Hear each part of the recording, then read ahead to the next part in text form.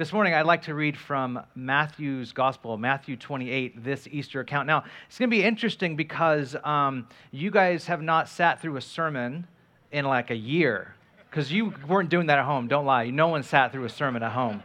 You were doing other things and multitasking and laying in bed.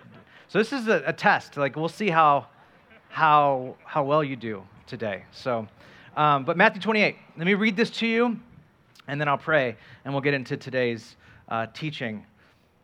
Verse 1, early in the morning, early on Sunday morning, as the new day was dawning, Mary Magdalene and the other Mary went out to visit the tomb. Suddenly there was a great earthquake, for an angel of the Lord came down from heaven, rolled aside the stone, and sat on it. His face shone like lightning, and his clothing was as white as snow, and the guards shook with fear when they saw him, and they fell into a dead faint. Then the angel spoke to the women. "Do not be afraid," he said. "I know you're looking for Jesus who was crucified. He isn't here. He is risen from the dead, just as he said would happen. Come see where his body was laying, and now go quickly and tell his disciples that he is risen from the dead, and he is going ahead of you to Galilee. You will see him there. Remember what I told you." So the women ran quickly from the tomb, and they were frightened, but also filled with great joy. And they rushed to give the disciples the angel's message. And as they went, Jesus met them and greeted them. And they ran to him, and they grasped his feet and worshiped him. Then Jesus said, "Don't be afraid. Go tell my brothers to leave for Galilee, and they will see me there." This is God's word. Let's pray. Lord, it's hard to say anything but just thank you. Thank you. We're so grateful. We're slowly kind of emerging from whatever the heck this last year was, and you are still with us. You have not left us nor forsaken us, Lord, and there is a kind of resurrection. I pray that would happen. There would be a kind of resurrection that happens in our church, even as we celebrate your resurrection. So today, give us ears to hear, maybe for the first time, what the gospel is. I pray you would anoint me and use me. In Jesus' name, amen. Today, I would like to share with you the good news, what the Bible calls the gospel. Now, the gospel has to do with Jesus, his teachings about the kingdom of God, his death, and ultimately, and probably most importantly, according to the New Testament, his resurrection. And all of this is what the New Testament calls the gospel. The gospel is simply an old English word that means good news. But there's a problem that I face this morning. I want to share with you good news, but we have all just lived through 12 months, some would even argue 5 years, of things like fake news and clickbait news and news addiction and endless news cycles, and of course, just plain old bad news. New York Times had an article last week where they confirmed the bad news bias that America has toward reporting on all things COVID. The article cited the research of a Dartmouth professor who found that reporting on the pandemic was much more negative in the U.S. media than any other media source in the world, including scientific journals and global media. The researchers couldn't give a definitive answer as to why this was the case, but their leading theory is that bad news sells. Or in their words, U.S. media gives people what they want. Bad news gets more clicks and shares on Facebook. Bad news drives up viewership and thus drives up profits from networks who sell ad time. So for me, sharing good news when we have been habituated towards bad news over the last year or so is hard.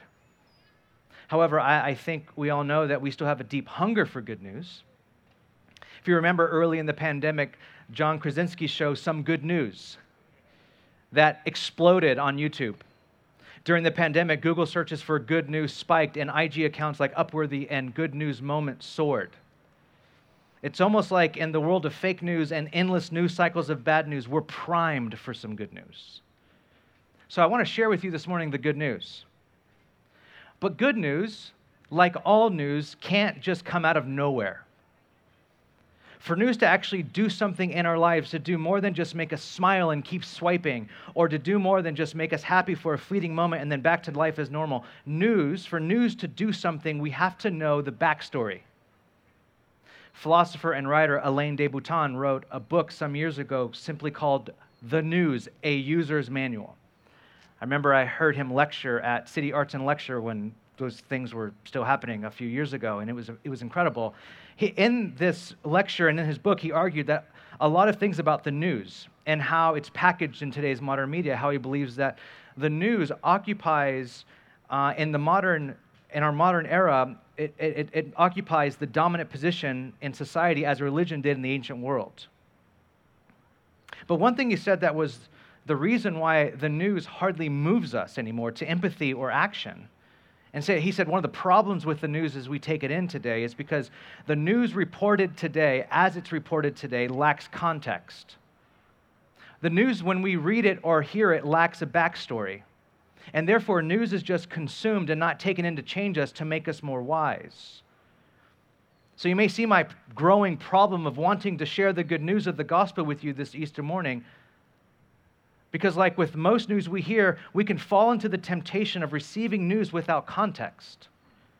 So I say that Jesus Christ lived a holy life, that he died for you and rose from the grave on Easter morning. And some of you may say yay and clap, and that's amazing. Some of you may say, okay. And others might say, no thanks. And that's it. For a lot of us, we don't see the context. We don't see how what I just shared fits into the whole. But I would like to show you. Historian and theologian Tom Wright says that what makes any news good news must have 4 components. The first is something has to have happened, preferably something new. That's why we call it news. Second of all, the second thing that has to happen for news to stick to our bones or for it to be good news is all good news has some history. It's a part of a larger story. And the third thing, all good news is about something that has happened, and because of the happening, everything will now be different. And lastly, he says good news typically introduces some period of waiting.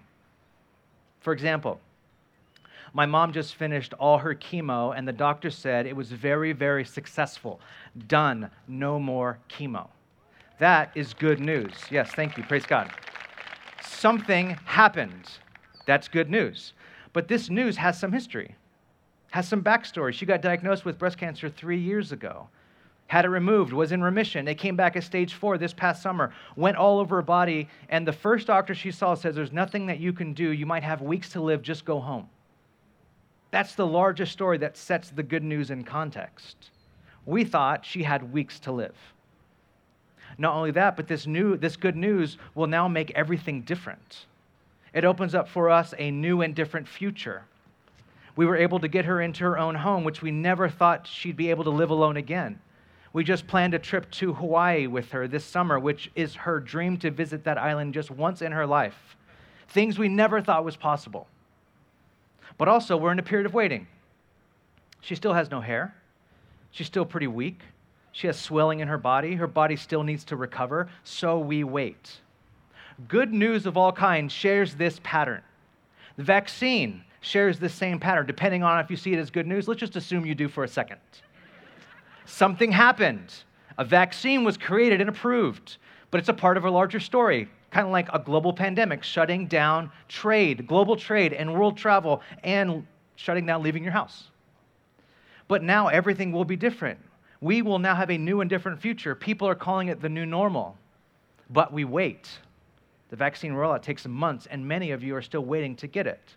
Okay, so this is the nature of good news, and it's the nature of the gospel. It's the nature of the good news of Jesus. But I want to pause here. I want to pump the brakes a bit. Like I said, I want to share with you good news and the good news of Jesus. I want to show you what happened on Easter Sunday. I want to show you the backstory in which it happened, why everything is now new and a different future, and what we're waiting for as Christians.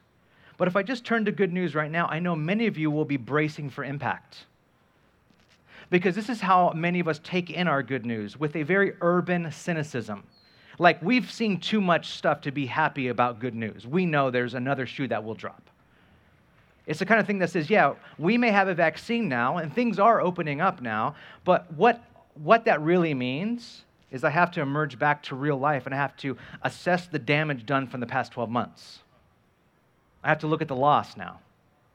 I have to see who moved, who died, what plans totally changed, and now I have to face them.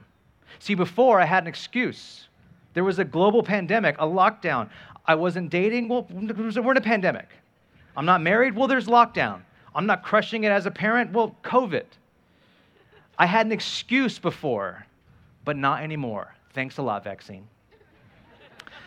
The fact is, we always brace ourselves for disappointment when we hear good news. Brené Brown, in her great book on leadership, says that when something happens in life, we start to celebrate it, only to find ourselves thinking, don't get too happy, that's just inviting disaster. Something wonderful happens, something like good news, and for a brief second, you let joy wash over you, and then 5 seconds later, the excitement is gone, and you're panicked about that bad thing that's going to happen to counter the positive thing. She said it's because joy is actually the most vulnerable emotion we feel. And when we feel joy of good news, it becomes a place of deep vulnerability for us, a place of beauty and fragility and deep gratitude and impermanence, all wrapped up into one experience. But it's too much, and so what we do is we quickly move to self-protection. We grab vulnerability by the shoulders and say, you will not catch me off guard, vulnerability. You will not sucker punch me with pain. I will be prepared and ready for you. So when something joyful happens, when we receive good news, and maybe when we receive the best news we've ever heard, we start planning on being hurt. We let fear creep in and take over. Fear. One of my favorite albums of all time is Kendrick Lamar's album, Damn. Pardon my language, that's just the name of the album. The album won a Pulitzer Prize. The album won a Pulitzer Prize. And if Kendrick Lamar never comes out with another album, I will not blame him, because the trilogy of Mad Kid and To Pimp a Butterfly and Damn was just as close to perfect writing as humanly possible. So I would not blame him if he never came out with another album. Anyway, so there's a song on the album called Fear, and it's one of my favorite songs. This song seemed to sum up all the lyrical movement from all of his albums. The song has the most biblical imagery of the whole album. In this song, he reveals that most of his life he's been driven by fear. He starts the song saying that the fear of his youth was his mom, who transferred her fear of being broke and homeless onto him. Because this is what we do with our fears. We project them onto our kids, onto our spouse, onto God. When he was a teenager, he feared dying by wearing the wrong gang color in Compton, or by catching a stray bullet, or by police brutality, or by some crackhead who was willing to kill to get a fix, or the fear of dying by simply existing. Because as he says, quote, I'll probably die because that's what you do when you're 17. So what did he do? He worked. He worked to become the best rappers of all time, and guess what? The fear didn't go away once he got successful. His fear only grew. In the third verse, Kendrick says that at 27, I grew accustomed to more fear, accumulated 10 times over throughout the years. It didn't get less fear, he got more fear. The whole song is an exploration of the base fears that drive his life. The fear of losing his life when he was young growing up in Compton, which drove him to succeed so that his life wouldn't be in the hands of other people. But his fear didn't go away when he got more successful. It just transferred into the fear of losing everything and being right back where he started. Fear. Do you know the most repeated command in the Bible? What instruction, what directive is given again and again by God, by angels, by Jesus, by prophets, by the apostles? Here's a clue. It's not be good, or be holy, or even negatively don't sin or don't be immoral. None of those. The most repeated command in the Bible is do not be afraid. Fear not. The irony of that command is that though it's what we all really want to hear, it's what Kendrick Lamar wants to hear, it's what I want to hear, it's what you want to hear, we have more difficulty really obeying this command than all the other commands in the Bible. Most of us cherish fear so closely we can't shed it even when we're told to by God. We actually emerged from the womb of our mothers afraid of being alone, of being unloved, of being abandoned. We start to play with other kids and grow up. We start to mix it up with teenagers and young adults as we grow, and we fear all the way through, fearing looking stupid or the fear of being left behind in some sort of race that we're all automatically placed in. We enter the workforce and we're afraid that we might not get the job we really want, and then we fear that if we do get the job we want, we won't be able to do well in that job and advance in our careers, and this double fear lasts for most people all of their lives. We contemplate marriage, and we fear that we might never find the right person. Or we fear we will find the right person, but marriage will turn out to be a disaster. We consider a move, and we're afraid of making the wrong move, whether a career to a new city. We look ahead to retirement and we fear growing older and frail and of dying suddenly.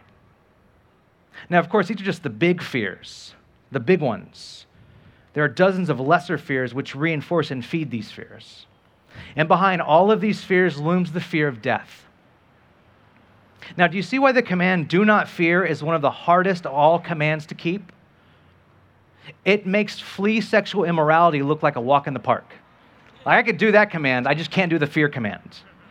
And so we're here on Easter Sunday when we collectively gaze into the empty tomb of Jesus and we say that this is good news. But how does this event, this news, have any real consequence on how we live our lives? In the reading of our text, I hope you notice that the first words from the empty tomb, from both the angel and Jesus himself, are, do not be afraid.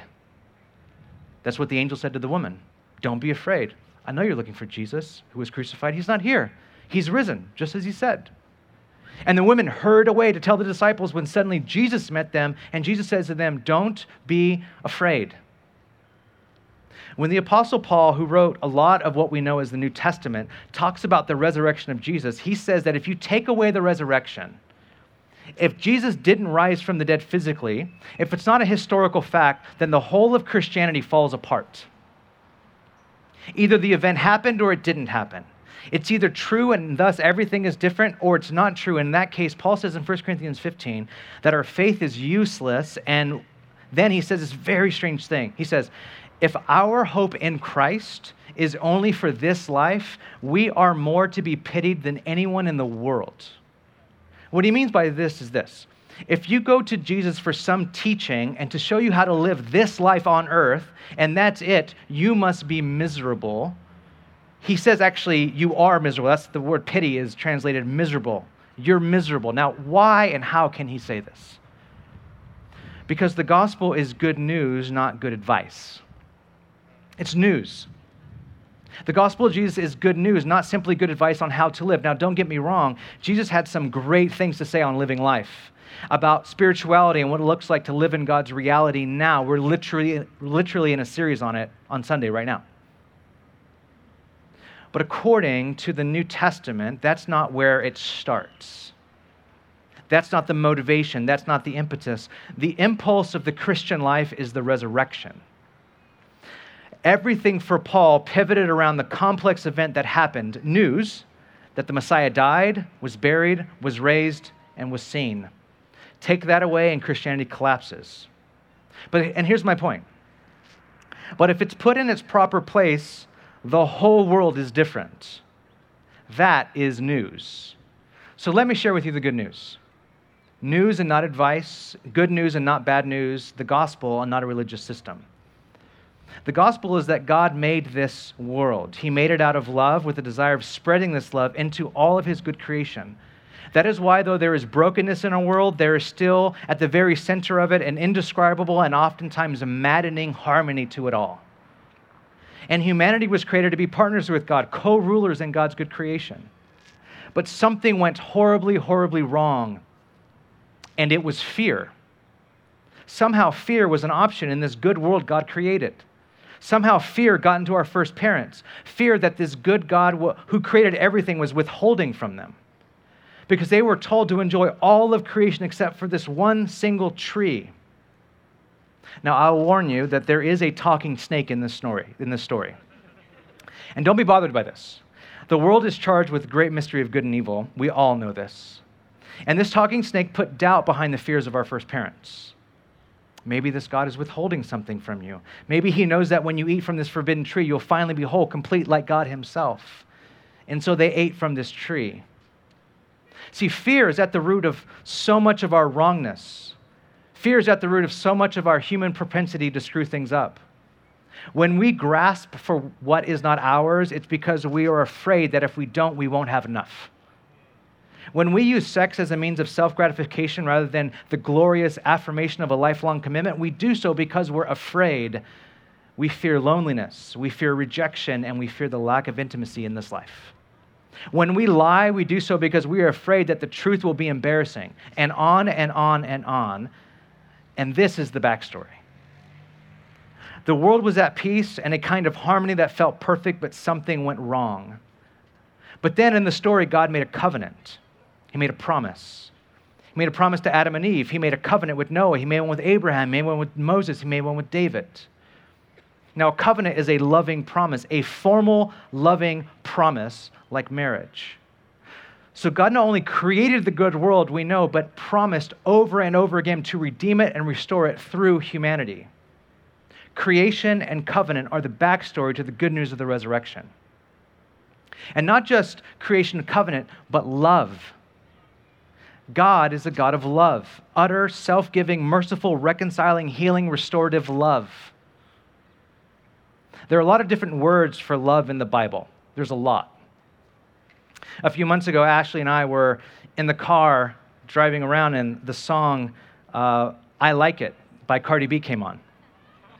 You should know this song. It's one of the best songs of all time. She has this line that goes, "I like going to the jeweler, I put rocks all in my watch." And Ash turns to me and is like, what are rocks? And I'm like, diamonds. She said, wait, I thought ice was diamonds. I'm like, baby, there's a million words for diamonds in rap. It's like that with love in the Bible. The word for love when it comes to God's love is the word, you like that one? I thought you saw that coming, but you didn't. The word for love when it comes to God's love is the word chesed in the Old Testament and agape in the New. The word means loyal love. It means unconditional love. The gospel is good news based on loyal love, based on God's unconditional love, which means God never gives up on the human condition. God never gives up on his rescue mission to reach the hearts and lives of people, even if it means giving up his own life.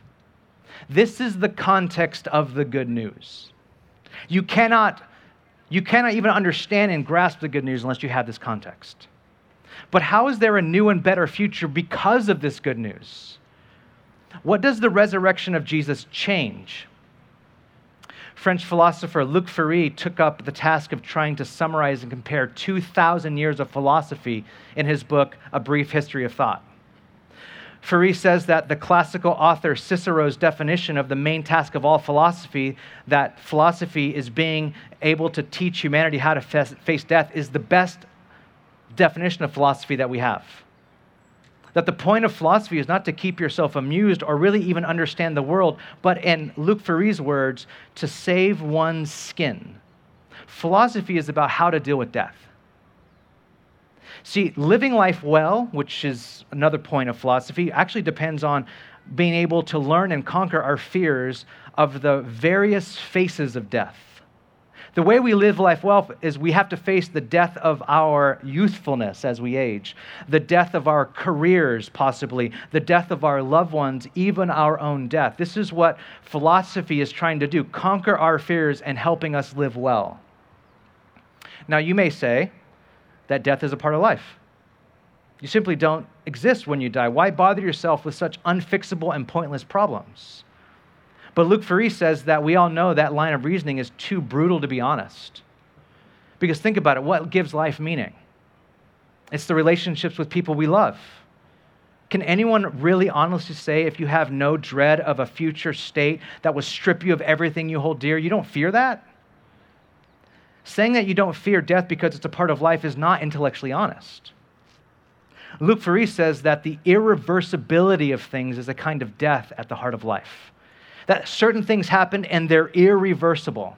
That one day you will die, your loved ones will die, and it's irreversible. That is the death at the heart of life.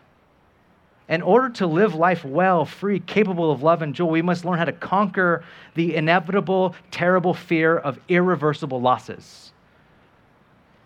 But in his chapter called The Victory of Christianity, he comes to the conclusion that that's actually historically hard to refute. He says, quote, Christianity created a new doctrine of salvation so effective that it opened a chasm in the philosophies of antiquity and dominated the world for nearly 1,500 years. Christianity would seem to be the only version of salvation that enabled us not only to transcend the fear of death, but also beat death itself. He goes on to write that Christianity doesn't just make death less painful. He says, rather correctly, the claims of Christianity are that death has been defeated and defeated by love. And not just any love, but the personal love of God. And we can have personal salvation through Jesus. He says that this is the best thing offered to humanity. Luc Ferry is not a Christian. You think he gets some points for writing that, but that's not how it works. See, the resurrection of Jesus isn't just about the physical body of Jesus being crucified and then risen from the dead physically. Those truths are there and they are vital and non-negotiable, but they actually point beyond themselves. They point to the God who is capable and responsible for them. They point to a God of love who looks right at the irreversibility of things and says, "Behold, I make all things new." New. This is good news. And believing this good news means believing that no matter what you go through in this life, no matter what you face or how dark it seems to get, everything will be all right. Listen, everything will be all right. Why? Because Jesus Christ rose from the grave. And not as an accident, not out of nowhere, but as a part of a large, sweeping story of God's relentless love going after to redeem and restore humanity. And that belief in the resurrection is incompatible with fear. So when Jesus meets the woman at the empty tomb and the disciples behind locked doors and says, "Don't be afraid," he says to them, and so does the angel, he says this to them because the reality of the resurrection is incompatible with fear. See, what the resurrection of Jesus means is that you don't ever have to be afraid again. As Oscar Wilde put it, everything is going to be fine in the end.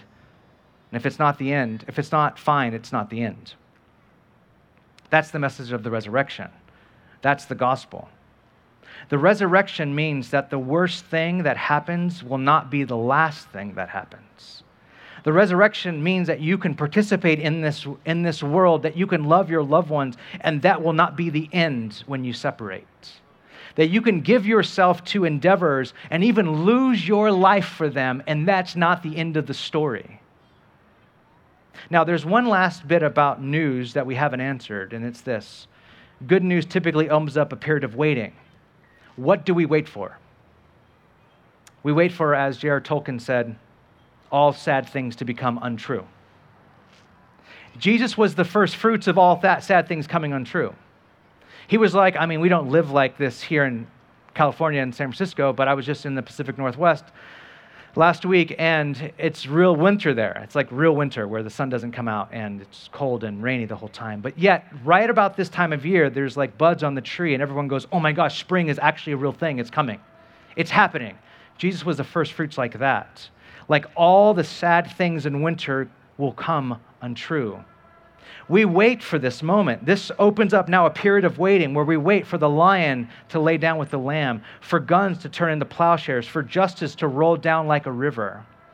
We actively wait. We get involved in our waiting. We can give our lives for it.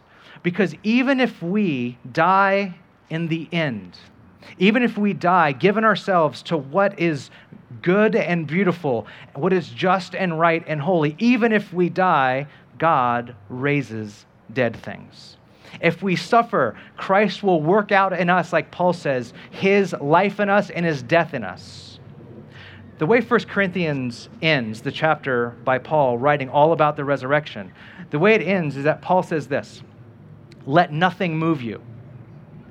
Always give yourself to the work of God because your labor is not in vain." Now, why does he say this? Why does he end his chapter on the resurrection by saying, don't stop working? Your labor is not in vain. Why does he do that? Because somehow, in ways we cannot discern right now, what is done in the present out of love for God and in power of the Spirit will be part of God's new world when he finally arrives. And so we wait. We wait. We sow in tears. We continue to press in and share the gospel and live the gospel and know that God brings dead things to life. This is good news. This is the gospel. And I pray that you would receive it, that you would believe in Jesus and be born again. Let's pray. Lord, I pray that we would get a sense and an understanding of just as we're facing life, as we're facing all of the tragedy of the last year, as we're facing the hope of a new world, I pray that we would do this with resurrection motivation. I pray that we would know that our labor as parents, our labor as people who are activists, our labor as followers of Jesus in this world is not in vain. There are so many things that we've had to die to this last year. There's so much wreckage. And I pray that we would be able to look at it with the impulse of the resurrection. And I pray for those that are living their life based on fear. That the decisions they make are based on fear. The good news they have is tainted by fear. I pray that you would release those by the power of your Spirit right now. As we put our trust in you, that you release those who have been afraid, and maybe even underneath all the fear, afraid of death our entire life. Would you save us? In Jesus' name, amen. Church, let's stand. Let's stand and worship.